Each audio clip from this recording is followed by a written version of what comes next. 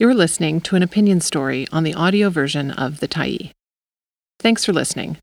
The Tyee is a nonprofit newsroom that is funded by our audience. So if you appreciate this article and you'd like to help us do more, head on over to support.thetyee.ca and become a Tyee builder. You choose the amount to give, and you can cancel anytime.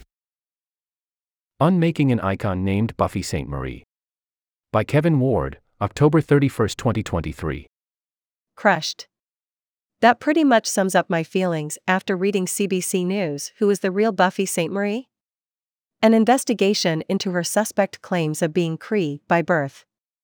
As much as anyone, I want the allegations of her deception and dishonorable conduct to be untrue.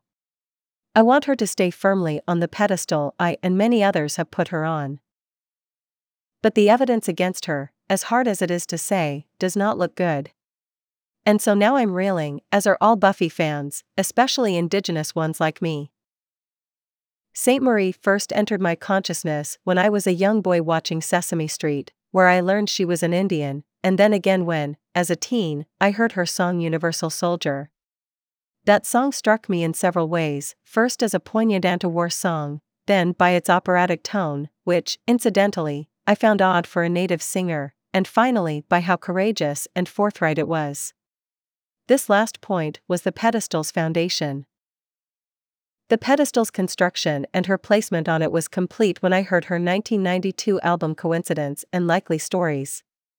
Its anti-establishment songs, delivered through a fusion of Plains traditional music and synth rock, totally hooked me. The clincher was the song Bury My Heart at Wounded Knee, which took the name of a book I had read a few years before. The book describes the genocidal wars the U.S. government launched against Indigenous peoples in the late 19th century, and so the raw feelings I still had from reading it fully and completely meshed with Sainte-Marie's stick-it-to-the-man lyrics along with her fervent delivery. She became my first Indigenous pop-rock musical hero.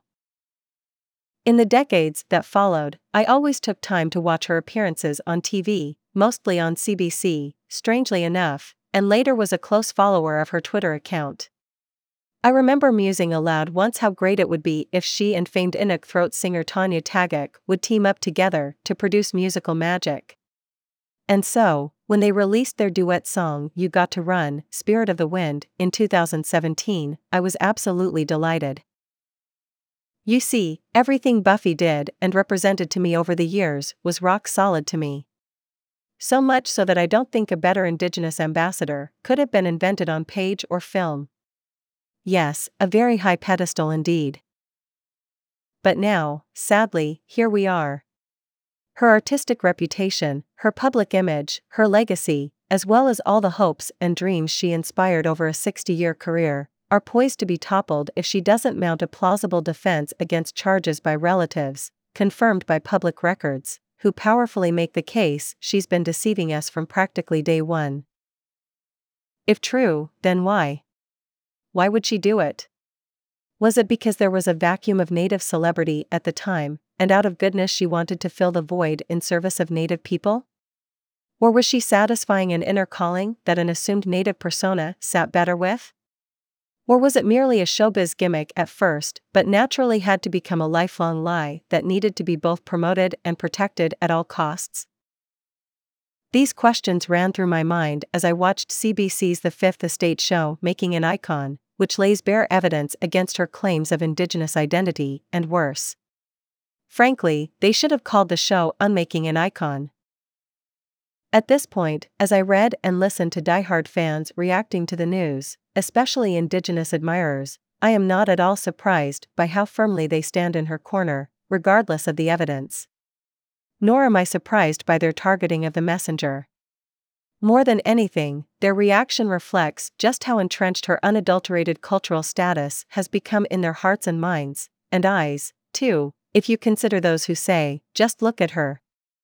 How could she not be Native? Thus, the prospect of her status being easily dislodged isn't likely. But if it is, or is part of the process of doing so, other questions need to be asked, and not just of Sainte-Marie.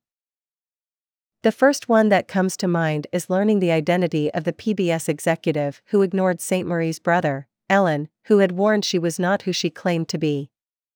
What does this person have to say?